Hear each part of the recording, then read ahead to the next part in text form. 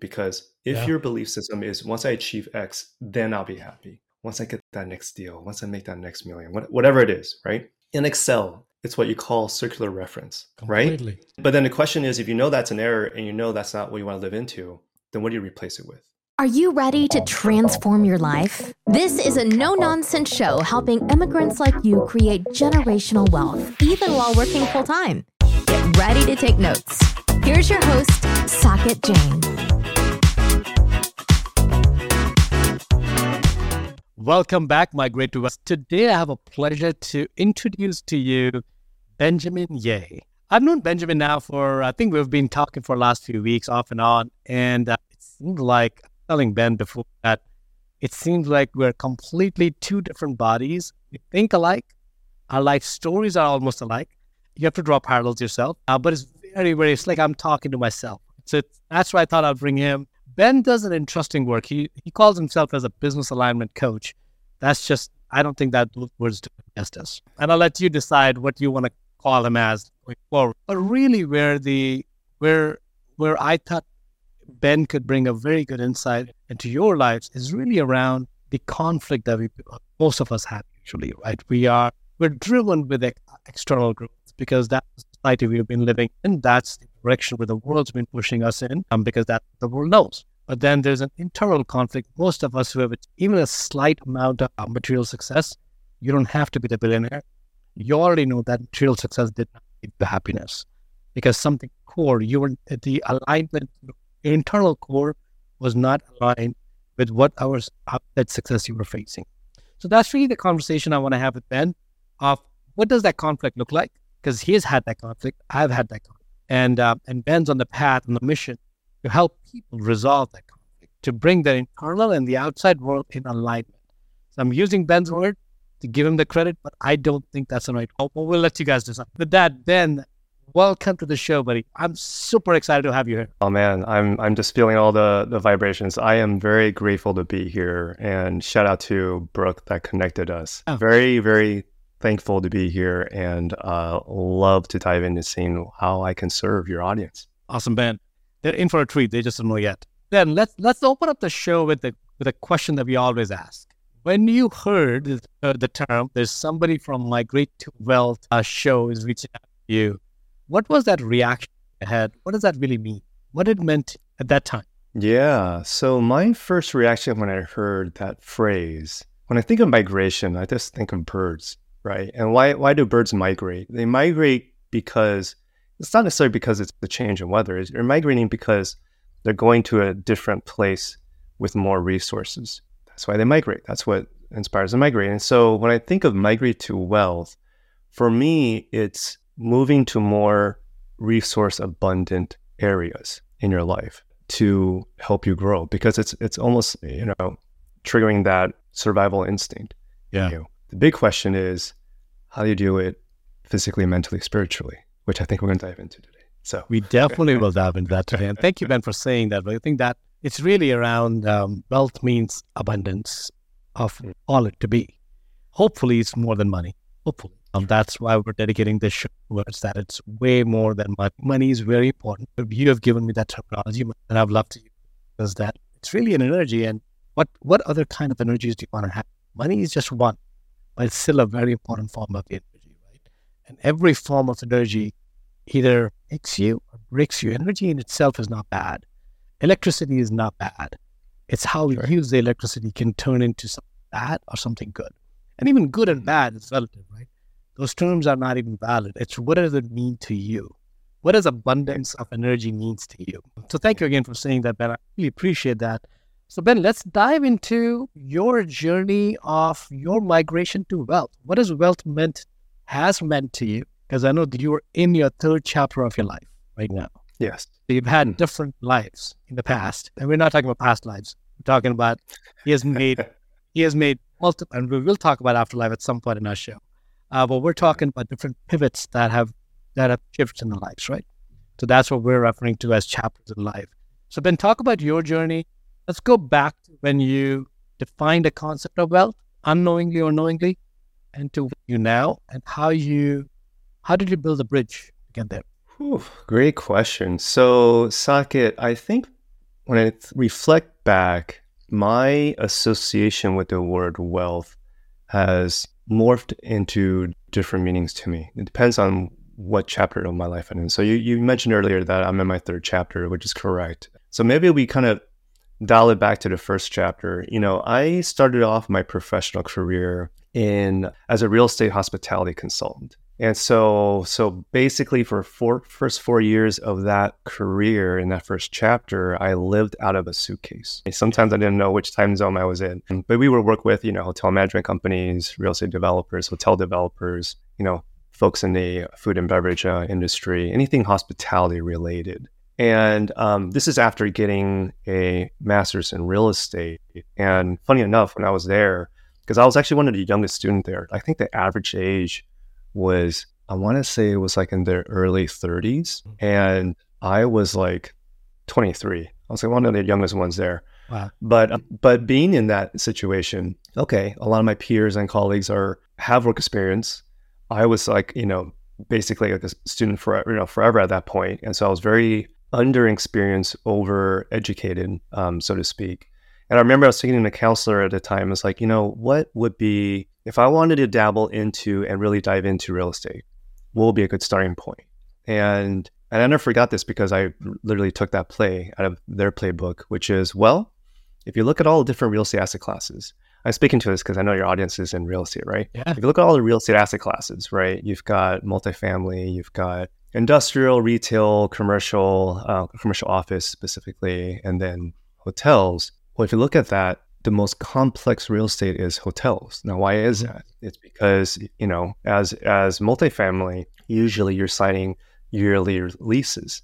Right. If you look at retail, industrial, and office, you're usually signing multiple year leases. But if you look at hotel, you're filling the beds every day. It's a very operating intensive operation. So, excuse me, if you know how to underwrite a very operating intensive real estate asset class like a hotel, everything else would be a walk in the park. True. I was like, oh, that's interesting. Okay. So that's kind of where I had my start. So that's why I started in hospitality real estate, because if I understand that, and sure enough, over time, sometimes our clients would ask us to underwrite portfolio that deals with mixed use or things like that. Okay, well, that's not going to be as complicated because I already know how to do it from a hotel standpoint. Right. So it was a very great training grounds. But what happened was, it was the day before Christmas in 2008. I was working in downtown LA at the time, and I remember I was driving into work that morning, and I remember I was listening to Kiss FM, which is like a pop radio station here in LA, and there's this new song by the Pussycat Dolls, which was like, I hate this moment right now. And I was like, oh, that's a little catchy tone, right? And socket, I don't know how to describe it, but I remember I was halfway listening to that song. It's like it hit me. I was like, oh, I'm going to get laid off today. And sure enough, as I drove in, got called into conference room with the managing director and an HR rep. Oh, interesting. And I was getting laid off. Wait. Let's pause it for a second, because that's an important thing. You heard that song. Was there some lyrics in the song? What was going through at that time? Bring us back before we go move forward, because it's an important moment. Because random thought, did you know that they were going to lay off? Did you know the company was challenged? Yeah. Was it just a culmination, or was it a random occurrence of event? Yeah, good question, Saket. So I had already suspicions that I was going to get laid off leading up to it. And the reason is because the day before, my manager did ask me like, hey, we're going to have a conference call meeting tomorrow morning at this time. So can you show up at work? I was like, yeah, sure. And what do I need to prep for it? Like, oh, no, don't worry about it. Just going to come in. Wait, what? In consulting, there's a meeting with the managing director without preparation, definitely. Yeah. So there was already some inkling with it. But and Saket, when I look back, I didn't know yet. And frankly, everyone has intuition. It's just understanding how is it trying to communicate with you, because it's going to be different for everyone. Yeah, I didn't know it yet, but it was my intuition telling me like, yeah, you're going to get laid off today, right? And it was just something about the song that triggered that information of energy, where it was like, but this language back then, I didn't understand it yet. Yeah. I would just, it was almost like, sometimes when comets, if they just skid off of the earth because it just ricochets, because it just barely scratches the surface. It was kind of like that. It was one of the moments where like, oh, I've got those intuitive hits. I understand what it meant. Why is there a blinking light on my dashboard? I don't know what it means. Ignore. I was still in that state of mind. And how old were you? Gosh, so that would have been 20, either 20 or 29. Got it. So at that time you'd been and worked for like 4 or 5 years, right? Yeah, that's right. And so, that was a very lovely holiday season being laid off. But you know what? The funny thing is, looking back, it was a big, big blessing, because anytime a door closes, as long as you're looking in the right areas, another one typically opens up. And whether you know it or not, typically is for the right reasons, as long as you're aware and being present. And so what happened was, as that first chapter of my life as a hospitality consultant closed, a second one emerged where I had this amazing opportunity to work for a family office. Now, so for some folks that don't understand what that terminology means, family office is just a fancy term for an investment team, either for a high net worth individual or for principals that have created wealth and now they want a team to help them manage their capital.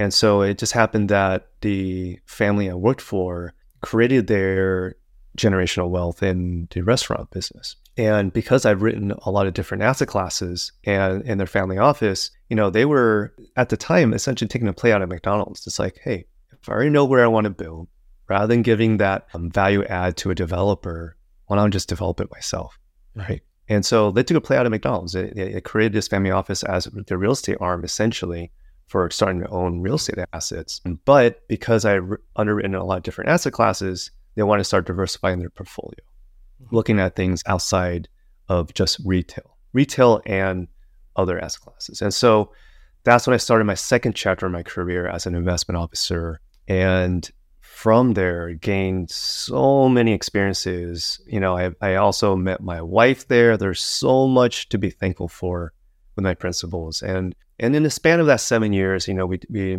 bought a lot of real estate, invested in a lot of different projects. I also helped them grow their alternative practice, which just means investing into direct deals in companies, anywhere from startup to private equity deal, anything under the sun. Like it pretty much, had the opportunity of coming across my desk and seeing it, underwriting it, and being a consultant, you know how to consume a lot of information in a short period of time, right? But it was then in the middle where, in meeting my wife, getting married, having our first child, that's when I had my first awakening spiritually, when my son was born. So what happened was about 3.5 years into, about halfway into my second chapter, my wife gave birth to our first child, which is our son. And in that maternity leave, in that first month or 6 weeks, I was forced to turn off my BlackBerry. I was not getting any incoming emails, right? So I was actually forced to unplug, which was a blessing. And I remember... let's just talk about, when you're saying forced to, who forced you to do that? I think just being a maternity leave, like it was... Correct. As I recall, it was just like, corporate. Hey, the corporate culture was such. Corporate. Yeah. Which was great. Because I basically had an out of office reply, and I was just, unavailable for a month or 6 weeks period of time. And at the time, and I'm not sure if you have something similar in your culture, Saket, but in the Chinese and the Taiwanese culture, we have what's called like a birth center, where in the first 30 days when the mother gives birth, it's really a time for the mother to recuperate, and recalibrate. And so there's these birth centers where there's like a 24-hour nursing staff. The mom can really rest, as they're nursing the baby, but also just being able to heal the body, because, going through birth is quite a ordeal, physically, right, and emotionally. And so we did find a birth center near our house. And I remember 2 weeks into my son was being born, I was laying in bed next to my wife. She was already falling asleep. And so I was staring at the ceiling, and I had this vision come in. And this vision was this house with a front yard, and 2 kids was running around. My wife and I were laying in the grass. Everyone seemed very happy. It's a very joyful moment. But what I didn't understand, what was very odd for me, is that as I'm seeing this movie trailer, this vision play out, I was feeling empty. I was like, wait, what's going on here? And it's because, and I knew this was a vision of the future, Saket, because at the time, I was still living in a 1-bedroom apartment in Old Town Pasadena with my wife. We just had our first kid. We didn't have a house, right? I wasn't in our cards yet. And so I knew this was a vision of the future, but why is this vision of happiness? Why am I not able to connect with it emotionally? Why am I feeling empty right now? I didn't understand, didn't compute. And it wasn't until I dig deeper and understand, wait, why is there this huge disconnect? That's when I realized the path that I was on, my default path, was designed and created by society, parents, external factors. It wasn't a path my soul wanted to be on. Yeah. Like if my purpose and my desire and main desire in life is to be, an investment officer for a billionaire family, like this is it. There's no better principles to work for. Like I'm so grateful for them. But at that moment, I realized, holy crap, this isn't life that I really truly wanted to be on. That's why I wasn't able to feel that feelings of joy and happiness. And my immediate question I asked myself when I had that aha moment, Saka, was like, what the hell do I do with that? Yeah. Like what? Right? Like what do I do with that? I didn't know. I felt stuck. And it wasn't until fast forward through, another 3+ years later, that's when I was like, I still only had one child at a time, but I was like, you know what? If I want to figure out what my purpose is, and I already know the default path is not going to get me there, I have to take myself off those tracks and create a new one. Yeah. And it was such a bizarre conversation because when I remember walking in, I was telling both principals independently, but I was like, my intentions of leaving a post, and his first immediate question is, well, where are you leaving to? I was like, I don't know yet. Like, what do you mean you don't know yet? I was like, honestly, I don't know. All I know is I need the space to figure out which quadrant I want to be rowing towards, but I just know this current quadrant isn't bringing me that fulfillment. And I try to do it in the most respectful way, in that, look, because of how much I've worked with them and how I was integrated with them, I was like, look, I want to make sure the transition is smooth. So initially I gave them like a 6-week notice to try to like make sure there's the right people and team in place. And that turned into 6 months to make sure, like, look, I want to make sure this is really done right. But where we really had that disagreement was, if I'm leaving because I had a better opportunity, I'm migrating to a different area with more, right? I all I know in my heart, I don't know why, I just know I have to figure it out. I need the space. It's like jumping out of the airplane without no parachute, but I'll make the parachute on my way down. That's crazy, right? Correct. But and in reflection, I don't necessarily advise people to do that. Yeah. But I just knew I needed to make that change. But let me pause you for a second, because I think I want to make sure that there's a key point here that I want to hone into is from that vision with life next to you. Why did it take 3.5 years to make any motive? What happened at the end of 3.5 years? I'm saying around 3.5 years. Let's go back in the time, because of course you have that vision, you have that perspective. That perspective stays with you, right? You may not be able to act right away. So that thought about this is not going to be fulfilling, or that vision wasn't fulfilling. That vision wasn't the life you were hoping with your family, that you don't feel content, happy, fulfilled, whatever word you choose. Yeah. And then from that vision to doing something about it, it takes you 3.5 years. So help us understand what happened at the 3.5 years. Did something trigger? Was it an internal event? Was it an external event? Were you guys pregnant again? What happened at that time where it forced you to take an action towards that void instead of, because most people wait till they're 65 to fill that void. Right. That's really the context of the question. Yeah, no. Okay. So good question. All right. Let's go deeper into the rabbit hole. Right. Yeah. So I'll say this because it was more a culmination of pressure and energy, I should say. Let me elaborate. Having that vision and having that breakthrough and aha moment, the programming and language I was still using internally didn't know how to compute that, right? Because from externally, people like, man, I have I loved my job. I loved the people I work with. It was very intellectually very stimulating, right? Like going to master's, doing that, buying these assets. I mean, and then in 7 years, I deployed over $1 billion. Like that's a lot of money. It's a lot of energy. I didn't understand it, but it's a lot of money. Right. And I was very intellectually stimulated, but I didn't understand with this vision. And because when I think about it, I had this belief system. This belief socket was, once I achieve X, then I'll be happy. Yeah. Why do people want to level up? Why do people want to make more money, right?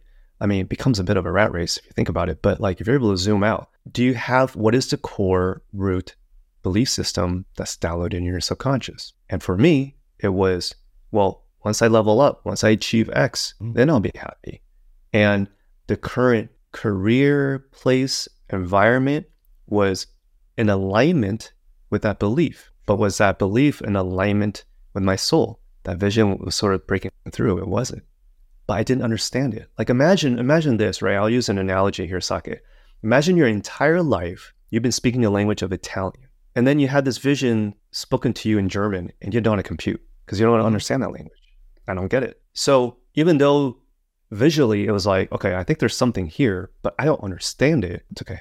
We'll come back to it later because I think, so for first couple of years, even after having that vision, it's like, I knew this wasn't working, but I don't know how to digest it, compute it, integrate it. I didn't understand what alignment really meant, at least for me, spiritually for that, because I'm still starting my spiritual journey. So because of that, I delayed, and that culmination of pressure started building, because then other things would happen personally at work where I'm like, it got to the point where I'm like, oh my gosh. Then for me, seeing my son grow up, and, after being a couple of years, I was like, I think I had this other vision where it's like, well, if I fast forward 5-10 years from now, and whether we have another kid or not, whether, the kids are grown up, then they they enjoy the school they're in, having to unplug then, the opportunity cost then be that much greater, right? Sure. I mean, there's this thing called golden handcuffs, right? Like, and if I can already see that foresight of, that's my default future, do I really want that or not? And something in my soul is telling me I don't. Oh, it was harder to ignore. Like somehow, even though I don't understand German, okay, something's making me understand and decipher the meaning behind, the intent behind it. Man, could we go deeper? Yeah, absolutely. If we go even deeper, because I think so. There's let me put my perspective, and you tell me if you tell me. We're just having a conversation. Yes. So what I heard from you was that you had a vision of, and I'm going to make it a number so that people can relate to it. 3,000 square feet house with a acre lot, a white picket fence, everything is perfect from outside, and you felt unhappy, or you felt unfulfilled. I can't remember the word you used. And so what you basically said, well, maybe I don't need a 3,000 square feet, and you're 10,000 square feet house. Maybe that's why I'm unhappy, because the language that you were so used to listening to was, I thought 3,000 would give me happiness. Maybe 10,000 would give me more happiness. So let me work even harder. Let me pour myself into work even more. And that took you away from something that was so precious to you, which is your child, at the time with the child. And if that's true, and I don't know if that's not, vocabulary is, if I want to be happy, I need more of something. That's a vocabulary. I'm changing the if then that you used. If I need to be happy, I need more of money, of prestige, of power, of fame, whatever that is. And I need more of that material thing, outside thing. Where I'm still trying to struggle is what happened at that 3.5 moment. Because, of course, you're spending time with the kid, right? The kid is at that point not complaining about your time. Maybe he did. I don't know. But something more dramatic would have happened that just, how they say that it's the last straw on the camel's back. Yeah. So I'm trying to look for that. What was your last straw moment? All these things are building up the pressure, but something just tipped it. Do you recall that? Longing into my memory to see if there's a events, or what it feels more of Saket is that it was a series of mini events that accumulated. That's the thing. That's what I mean by accumulation of pressure. Right. Because at one point, it isn't like one specific one made me go like, okay, that's it, right? I didn't feel like that was the case, but I do want to go back and clarifying because you did bring up a very interesting approach to the vision that I had. Because for me, it was, let's use the analogy you shared, which was a house, 3,000 square feet, right? I knew that's what I wanted to desire, but something it felt like, and how I'm getting there, the how. Yeah. Yes, you can still get the house, you can get all these material things and have that, but just knowing that I wasn't happy is like, wait, why do I have to live my life as or? Why can't it be and? And, yeah. And because there's no one to share with me, you can live your life with and. It doesn't have to be or, right? Why does it have to be a trade-off between making money and that? Why can't you have both? Both. Yeah.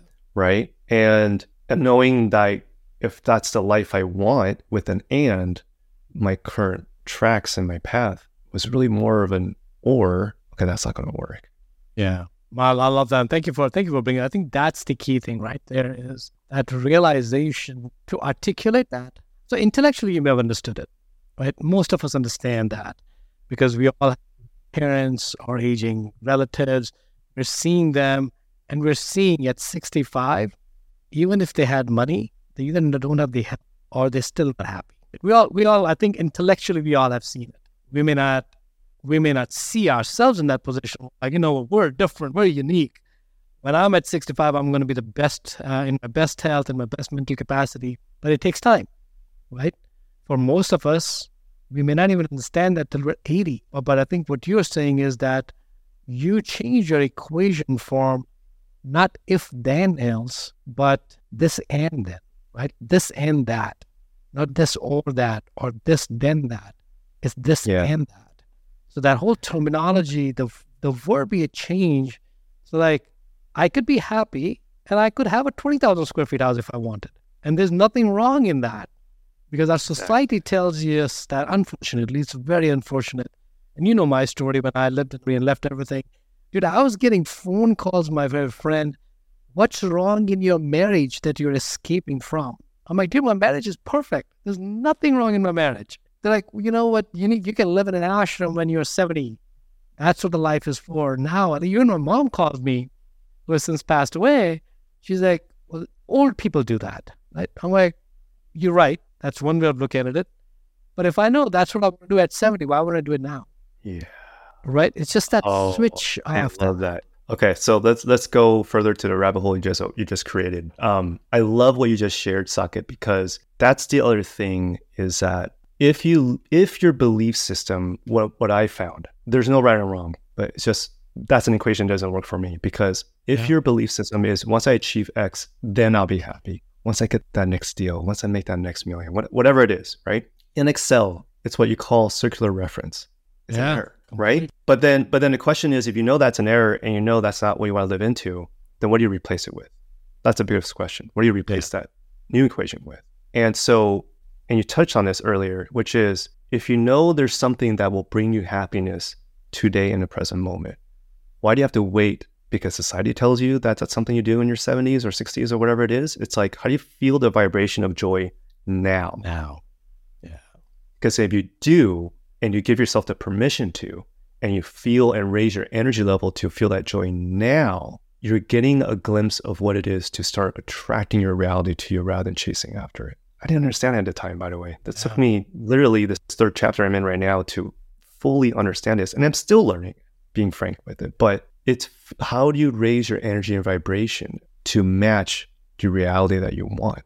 And part of it is first being aware of, well, where are you energetically emitting at this current moment? Yeah. And so even though other people can't comprehend, wait, you're reversing the order. You gotta do that later on when you're like, towards like your last chapter of life. Who says that's the truth? That might be your truth. It doesn't have to be mine. Definitely. Right? And the funny thing is once you start following your joy, the world, how it occurs to you and your experience starts to shift. So let's talk about that, Ben. Let's pause for a second.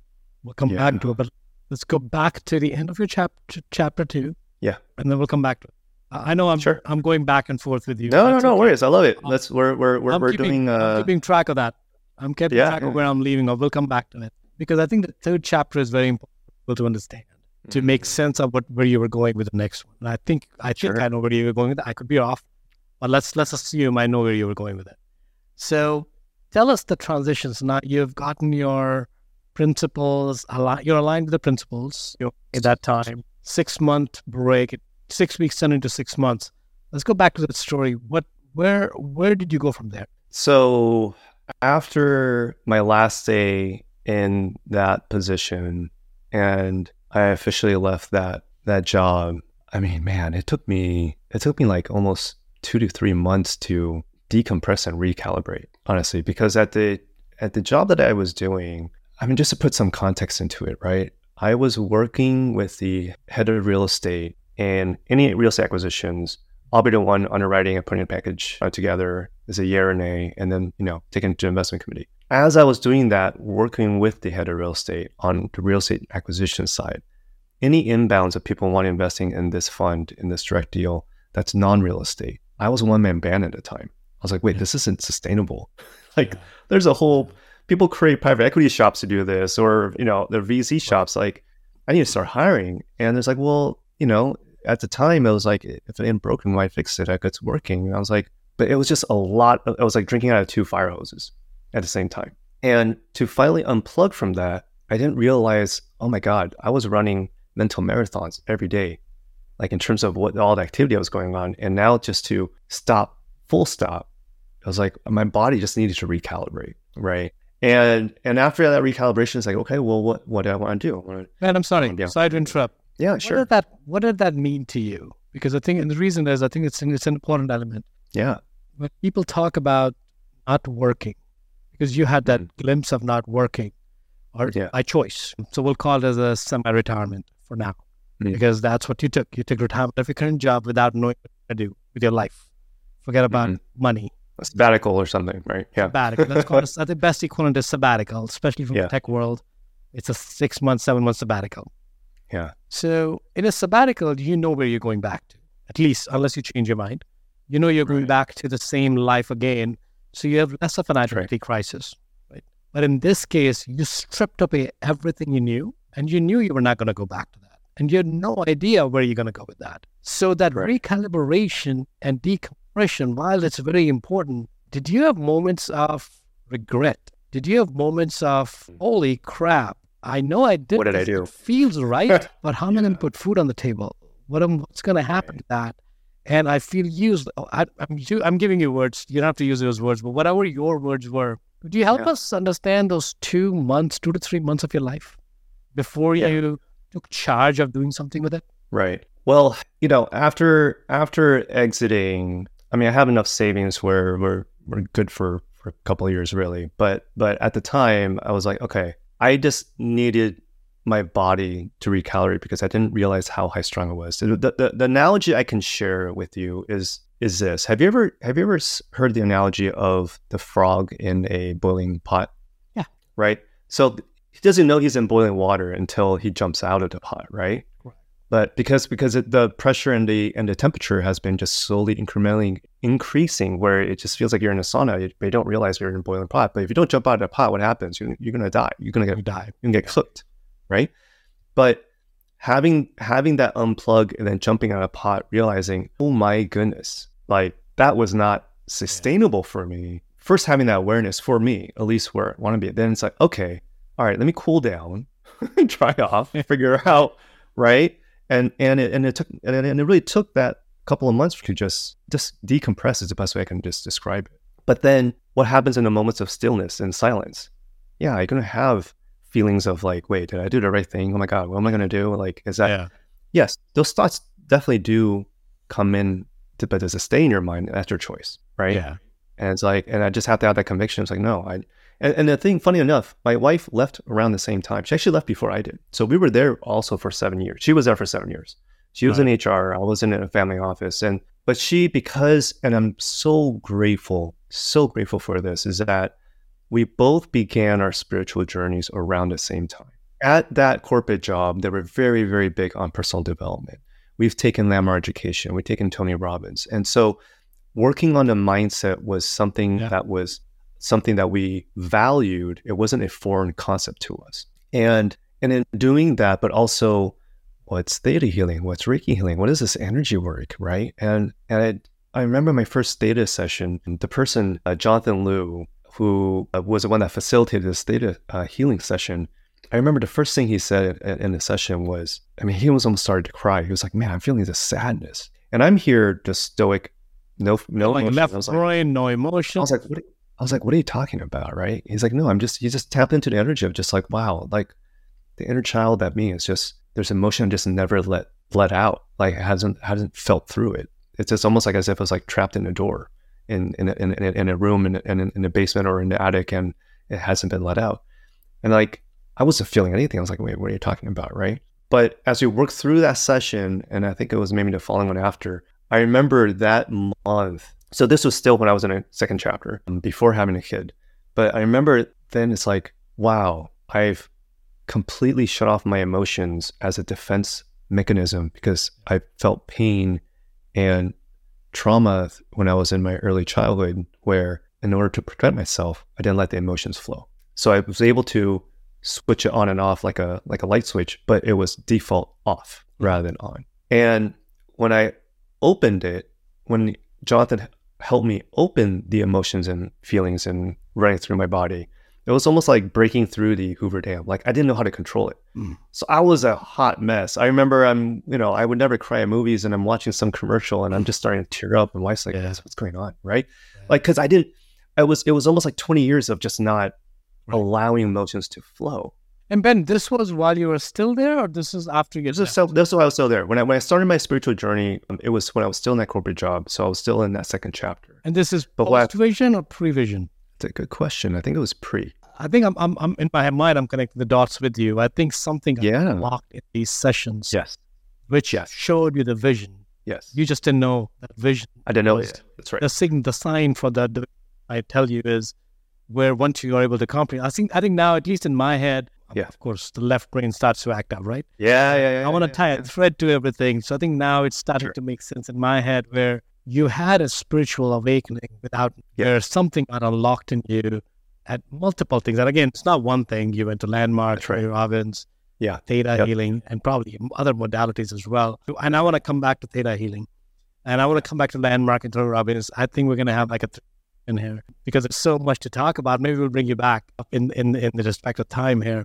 But that makes sense to me now, right? So now, you're let's go deeper into the inner child. Yes. Because I think where we're going with this is the alignment really happens with at least in my perspective. You tell me if that's your belief as a practitioner, as a coach, is we all are born as a child. Along the way, we kill that child.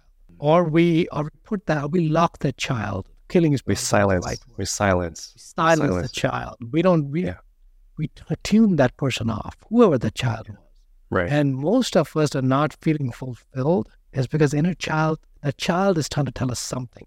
Yeah. And we're now saying whatever you're saying. So imagine raising your own kids. For those of you who have it, you're telling a child, and I'll tell you a vivid example from me. My daughter was going to do a somersault off of the bed on the floor. And my first instinctive reaction was, you get hurt. And I could see in her eyes, I said, oh, don't do it, you may get hurt. She's like, right, I may get hurt. I had to quickly, because that was the moment I'm like, I'm going to kill her inner child at that moment. I'm like, what if we put a cushion underneath and you still flip? We had some mattresses we just put in there. She flips, she's like, oh, I'm not hurt. I'm going to flip again. So I was able to recognize what I was going to do, but I don't do that to myself. Yeah. Right? We don't do that to ourselves. But imagine what would have happened to that child when you're silencing that child forever. At some point, that child's going to look for external approval saying, Mom, Dad, I'm trying to make a decision. Do you think it's right? Right. Or means I'm confused what to do. What do you think is right? Right? And that's where I believe, this is my theory, and I just came up with it since we started talking, is really the problem for external validation and us being driven by the external circumstances is because we have no idea what's right or wrong with us, for us, because we have no idea how to listen to the inner child who's telling you where your path is, and you get lost. And the only voice hearing, the external voice is much stronger than the internal voice at that point. So tell me I took it a completely different direction. So let's bring it back. So tell me what your thoughts are on that, and then let's tie it back into your theta work. Yeah. No, so I agree with what you said in that you have to learn how to heal your inner child to gain access to what then brings you joy. And if at any point in life, whether the environment you're in, whether it's your parents or your siblings or, relatives, whatever it is, if the environment or an experience gave you those moments of silence and you didn't feel safe to express yourself authentically, then it doesn't go away. It just means you kind of just locked it up in the inner world of it, right? Like imagine a house is in your inner world, and what happens when a kid wants to express himself and you close the door on and locked up in their own bedroom, then what happens? They're going to pound the door louder, right? And the further you go away from, the farthest place from the house, so you don't hear the sound, doesn't mean it's not there. It's still there. But having that silenced and not understanding and feeling through it. I mean, one of the things, one of my friends, Dr. Yvonne, shared in a lot, it's like you have to feel it to heal it. Yeah. But you just have to be in a safe space so you can know how to feel it to heal it safely. And that's the thing. Like our school, our society and culture doesn't necessarily teach us how to listen to that inner child. And whether it's a form of therapy or a coach or whatever it is, helping you to bring that out is because if you know where the root causes are, you're probably feeling pain in terms of the symptoms of where it's popping up in your life, right? Yeah. Physically, professionally, all that stuff. But the root cause usually is never there. It's usually somewhere else. And a good place to look. How did you create that safe space? Because of course your training was very left brain. Right? Yeah. You got directed. You lucked into. I would say lucked into. Right. There's nothing called as luck. Life pushed you in the right direction. You need to be pushed. Where you got into this organization that introduced you to Len, Tony Robbins, Jonathan Liu, and all that healing modalities that you probably would not have been exposed to at consulting, but it let you lead consulting for a reason to get you this direction. Right? So now you're aware that the inner child is not happy in those sessions. How did you create a safe space? So I'm going to give a lot of credit to my wife here because going back to what I said earlier about I'm very blessed that my wife and I started our spiritual journey together, knowing the importance of that soul growth because we both had that desire and hunger to grow spiritually. Once that path opened up for us, when she left Panda, she also knew that path no longer served her. So when I left, she understood like, okay, that path no longer serves. So let's figure out how we're going to co-create this. Having a partner that understands that and can appreciate that makes a world of difference because that's your immediate, what I call soil, the environment you're rooted in. And having that understanding and that compassion in that space to allow to explore makes really a huge difference. Because if I had a partner where it's like, why are you leaving that corporate job? Like, that's going to impact my lifestyle. And like, that would be a much harder pill to swallow or decision to make, right? But we both knew it didn't serve us. Yeah. We were both extremely grateful for being there in those moments in our lives. But we also knew that wasn't what our soul wanted to be on, both of us individually. And having that mutual understanding and that compassion for each other for that is what I feel allowed to make this transition digestible. Yeah, because it's a major shift. So love that. So now let's go move forward. You have figured out, you've recalibrated, and you have depressurized, borrowing your terms. Now you're ready to take your next step. Yeah. Walk us through that. What'd that look like? It was a mess. That's an honest answer. It was a mess. I mean, can you imagine? Okay, I'm eating this cuisine all my life. Doesn't serve me anymore. I don't know where to go. You walk into a buffet. We don't even start, right? Like that's kind of what it felt. And how long ago was that, Ben? Oh gosh, this was like maybe 8 years now. 8 years. Got it. Yeah. So once I decompress and all right, let's explore what I want to be an entrepreneur. What does that mean? What are different business models? What was my skill set? Well, I understood real estate. I saw a lot of different business models. I invested in a lot of different stages of companies. And it's like, okay, well, let's, I think our first idea that my wife and I had, because it's like, all right, well, what's the gap? What's a need that this world can use? Right. And being a new father and my wife being a new mother, she also, in her journey, by the way, when she left corporate in HR, she became a yoga instructor. right? So she went down that, and then she taught yoga, and then that opened up, different spiritual channels when you're doing yoga, Definitely. that modality, right? And then she moved from there to nutrition, and so it's like, well, we want healthy food for our kids. Why can't we have organic offerings for our kids? We don't really see that. We see a need. Why don't we try to fill it? So we had this initial idea of creating organic food delivered to kids in schools so that they can really eat, because you're in school trying to strengthen your IQ, feeding the mind, right? But what are you feeding your body? It's almost equally as important. And so that's something we both valued. So we went down this rabbit hole. I put a team together, created a pitch deck. I was doing it. We did a tasting. We had a chef that's part of the team, and everyone loved the food. But when it came down to price point, we needed to charge at the time $8.50 for this to be a viable business. If you're buying like organic, ingredients, right? But everyone was used to paying a price point of $6.50, $7. And after that feedback, I remember telling my team, I was like, guys, as much as I love to bring this to life, there's a big gap that we can't bridge, because the behaviorism of what people are used to paying for kids. And when I say kids, I'm talking about like, call it between kinder to fifth grade, right? Yeah. They're willing to pay like maybe $6.50, $7. But if your price point is $8.50, if not $9, then, and this is back in, this is like 5 years ago, right? But so this is pre-pandemic. But if it's going to be $8.50, $9, then I'm not going to buy it every day. I probably might try it once a week or something like that.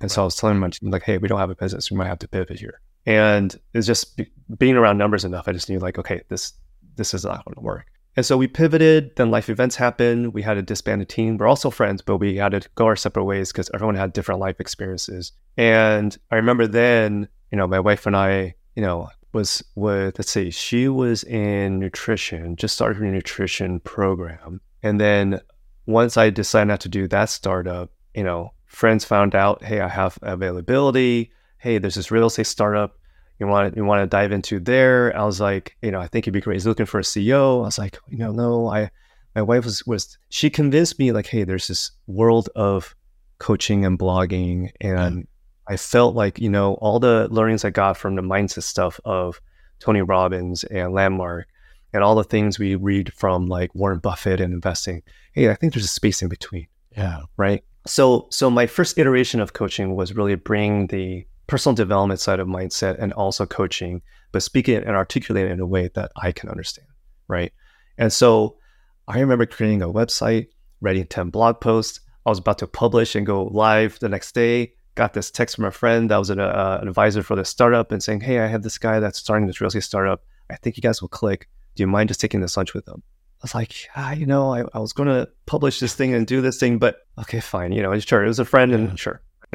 So I met up with this friend and sure enough, we clicked. It was like, meeting a lost alum brother from another mother. Right. Yeah. And so his idea was, look, because he's a real estate agent. And it's like right now, at the time, the only value, I should say only, one of the values a real estate agent has is access to pocket listings and off-market deals, right? But how do you do it in a way to help all parties and protecting their interest? And so what his initial idea was, hey, what if we created this platform, this online marketplace for off-market deals in a similar vein that Priceline does, opaque kind of pricing for, to fill up inventory stock. Why don't we do that for residential, like single family homes? Because when you go on the market and it doesn't sell and it's been on the market for 30 days, the entire world knows that because it's on the MLS, right? Then you're going to get people that are going to, lowball you on offers because and then when you take it off the thing, there's a history with that. So how do you do it with this, with discretion?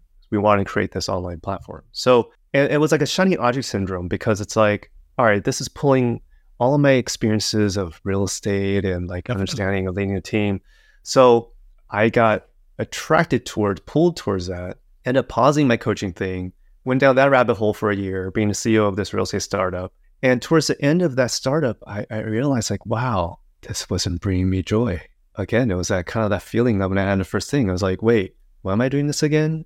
I felt like I was doing it more ego-driven than it is more soul-driven, if I'm being very honest with myself. And knowing that, oh man, guys, I think I have to be an advisor and pull myself out of this position because this isn't working for me. And if I don't feel it, and if I don't put my heart in it, then the team and this company is going to suffer as well too. Correct. So I had to pull from that. And then when I pulled from that, then another real estate, commercial real estate friend of mine wanted to partner up and like start syndicating deals. I keep getting pulled into the left brain, kept getting pulled into the matrix, the blue pill, right? Because that was my career. I mean, for 20 years, it's been in real estate. But wait, is that what I really wanted? I wasn't sure at the time, right? And so the second event that really, going to a phrase that you mentioned earlier, Sake, which was what broke the camel's back. What happened was my uncle passed away during the pandemic, the first year pandemic. And this was an uncle of mine that I loved dearly. He was the kind of guy where like, man, if I'm in trouble, he's the guy I'm going to call because, he's just been that solid rock. And he had 3 sons that are like brothers to me, right? They're cousins, but really they're not like my brothers. And what happened was when he passed away, the family asked me to be an MC for the funeral. And I remember being an MC. It was a rainy day and pandemic. Everyone was on masks. It was a very surreal experience there. I remember coming back home, family's asleep. It's close to midnight. I'm underwriting another commercial real estate deal in Excel. And I just remember pausing like, what am I doing? Yeah. It's been 5-6 years since I've left my corporate job. The intention was to figure out what brings me passion. And yet I'm still going through the old cycles of it. And it's like, wait, what am I doing? Man, that's what I mean by it was messy, right?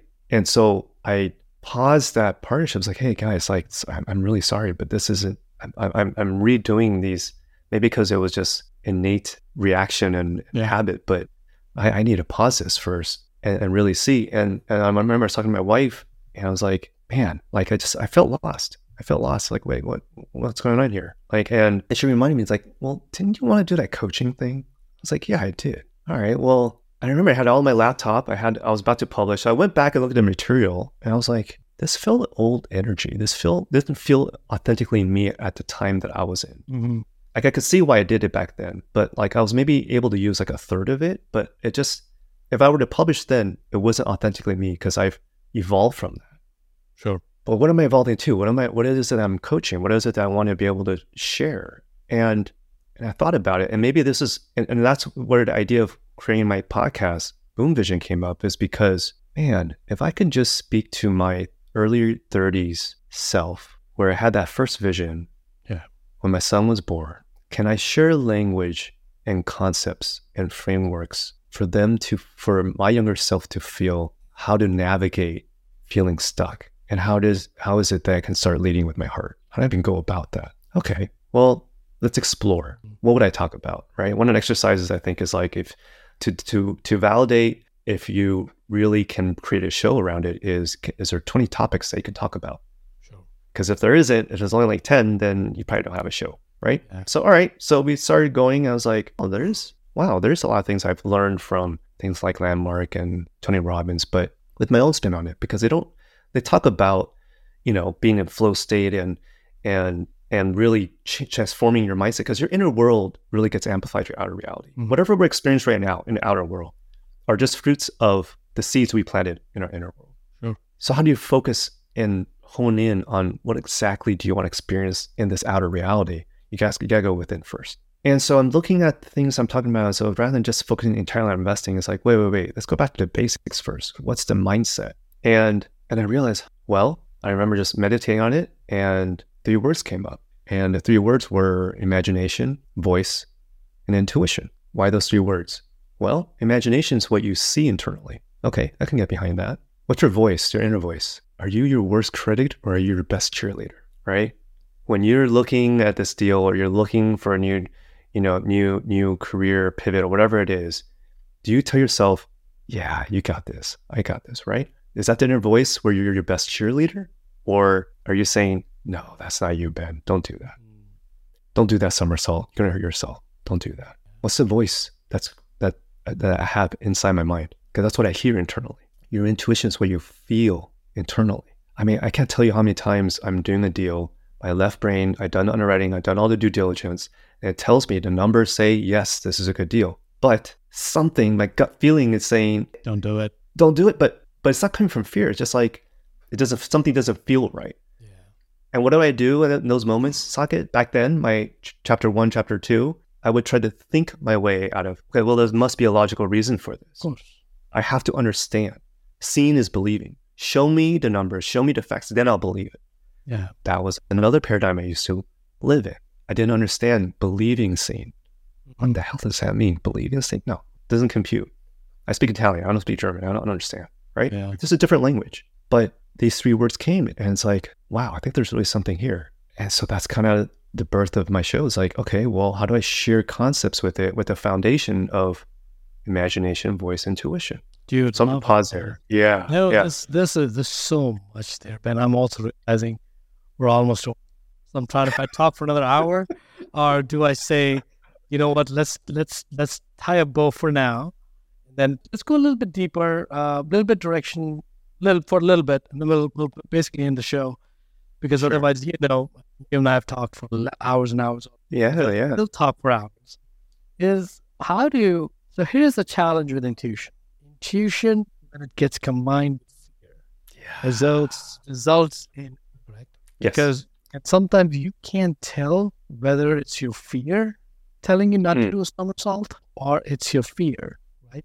But how do you distinguish between 2 voices? Beautiful question. Okay, so I make a distinction on my show where your inner voice is typically the output of whatever programming you have on your subconscious. And usually for people, that's driven by ego, not by intuition.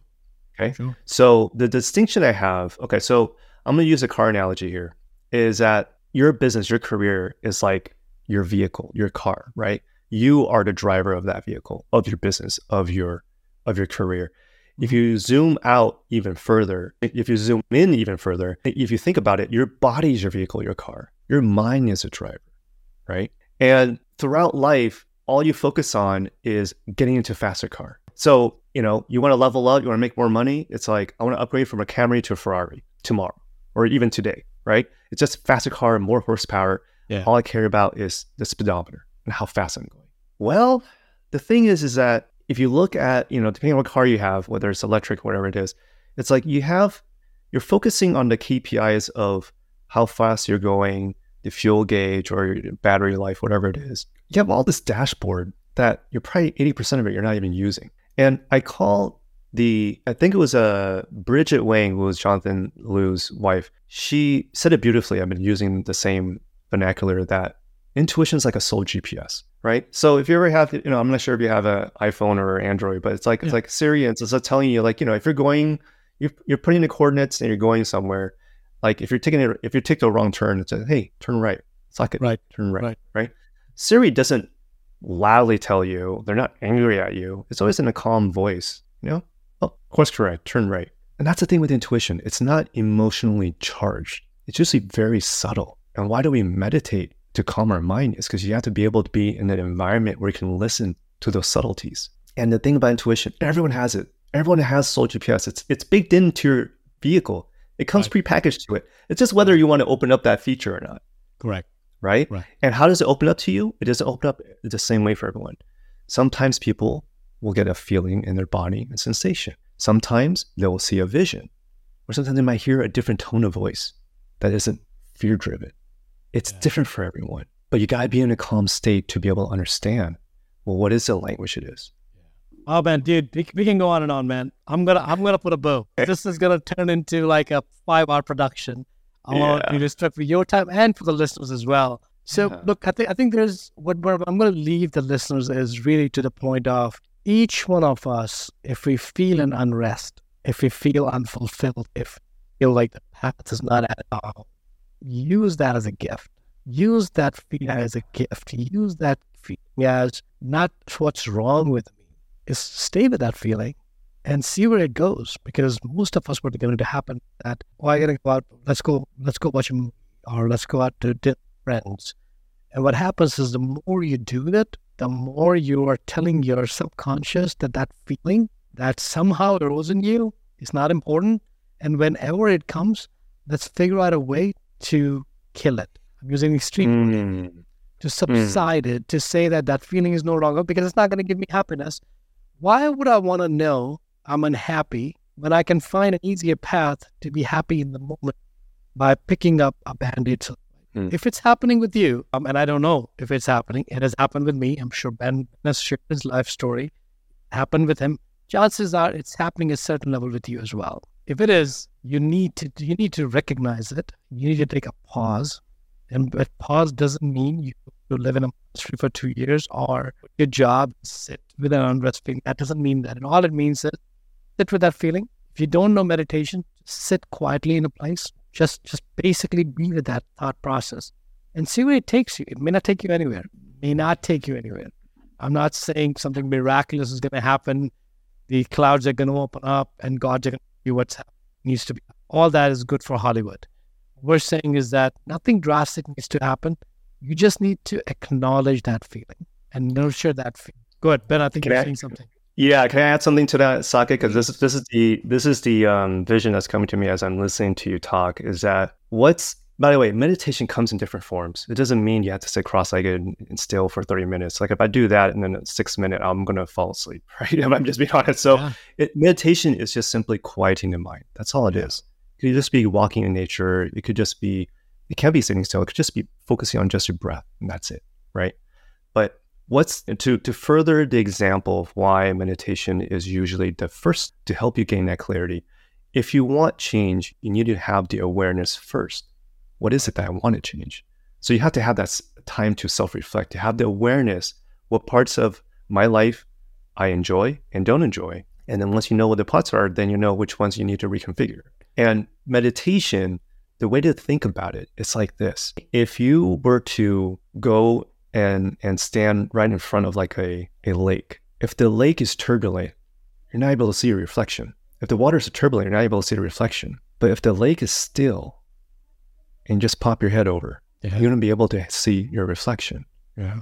In our minds, think of it just as that lake or that body of water. It's like, wake up, what happens? Oh my God, I got to make sure my kids are in time. Okay, I got to been fed, got to do this, take this course. Like there's so many thoughts. And before you start picking up your phone and start, answering the texts and inbounds, just meditation is just being still and visualize, is your lake still? And if it is, then, then you create an environment and then just see what shows up. Correct. Man, this is great, man. Yeah, we're going to end at that note. Okay. So let's shift into that towards the end of our show, right? So yes. Give me one perspective. There is a 20-year-old listening to this show somewhere, right? We don't know who that person is. Yeah. Parallel realities. Parallel reality. What is that one insight you're going to share with that man that's going to alter the migration path? What I would say to that 20-year-old Ben is learn how to follow your intuition today. You're going to stumble, you're going to make mistakes, but the more you strengthen that inner muscle of your intuition, the more that will serve you for the rest of your life. Love that, Ben. Love that. And I know you lived that by now at least. You may not live that in your 20s. I'm still learning. Yeah. I think it's a journey anyways, right? Yes, it's a journey. That's right. It's not a destination, it's a journey. So love that. Ben, next question is a little bit more abstract, is in where do you feel in your interaction, in your reflections, where do you feel humanity as a whole should migrate to in a few decades? Oh man, my hope where humanity is migrating towards in the next few decades is that as much as we talk about IQ and strengthening our intellect and knowledge is power and all of that, in the same conversation, in the same breath, we're also saying, well, what's our association with the word energy and intuition? I really, really hope for humanity's sake that we go to this direction and we migrate towards this direction, because as right now we're going through this AI movement and we're having sharper tools, right? There's a Tyler Durden quote, right, in the movie Fight Club, which is like, the things we own end up owning you. Correct. And for it to avoid the things you own, not to own you, you have to be able to have your own guidance of knowing what serves you, what doesn't. And the way you can do that is just understanding energy and following your intuition. That won't replace it, right? Can I share a really quick side story? Yeah, please. When I used to work for my principal, because he's an amazing businessman and obviously very successful, he has a lot of sites, a lot of restaurants, and we would do a lot of site visits. And he knows his stores like his babies. I don't, right? So when you're telling me I'd go there, I would put in my GPS, right, in the car, and it will take me there. I remember like halfway through, after going multiple site visits, there's a time we were driving in LA where I'm about to enter an address. He's like, no, put that down. Just go. just drive that way. I was like, what? I don't know what I'm driving. He's like, just go. If you rely on the GPS too much, you're not going to be able to build in that instinct. Whatever tool you have. I mean, he didn't use the word and language I'm using now, but he really did amplify, which is his intuition. He's honed it so much and it's served him very, very well, right? But it's because he doesn't let the tools dictate what it is. It'll give you information, but ultimately you have to make the decision, right? Right. And so as much as this society and our culture might raise the importance of knowledge and IQ, at the same time, my hope that is our society and our humanity is also moving towards a direction of what does it mean to manage, to expand energy? What does it mean to follow your intuition? Dude, love that. Love that. On that beautiful note, Ben, beautiful thing that brings a point home. Thank you for saying that. Ben, where can people learn about your work? Where can people contact you? Where can they learn what you do and see if that could benefit them? Yeah. Thank you, Saket, for asking that. So a couple of ways. I have my website, which is just my name, benjaminyeh.com, BenjaminYeh.com. I also have my Instagram's handle at benjaminyeh. And for your listeners too, it's if you go to benjaminyeh.com/links, has all my links to my show notes, free downloads for your audience, my podcast, Boom Vision. If there's okay, I could share a quick side story why Boom Vision is the thing, because everything's energy, right? Where's energy? Yeah. If that's what my show's about, I have to exemplify it. So how I came up with the name Boom Vision, 2 words. It's a weird set of names. It's because if it's about mind, body, and soul, what starts with their mind? So what are the 3 values? Well, it was the 3 words that came, right? Which was imagination, voice, intuition. So if you take those 5 words, imagination, voice, intuition, body, and soul. If you take the first 2 letters of those 5 words and you scrabble it, you actually get vision boom, or you get boom vision. Nice. And I remember, and why I did that was because one of my favorite movies of all time is this movie Sneakers. Same director as Field of Dreams. So it gives you sort of an era back in like the late 80s, early 90s. And they had the Scrabble scene, and that scene always stuck with me. And that's how I'm going to play off of that. I was scrabbling the 2 letters, and it's like it's vision boom or boom vision. I remember in my office here, and I had this aha moment where, okay, and I said it out loud. I was like, is it vision boom or is it boom vision? And right when I said that, a bird flew right into my window and boom. I remember that story, yeah. And I got so startled. And so I looked up, I was like, all right, universe, it's boom vision. I won't even mess with it.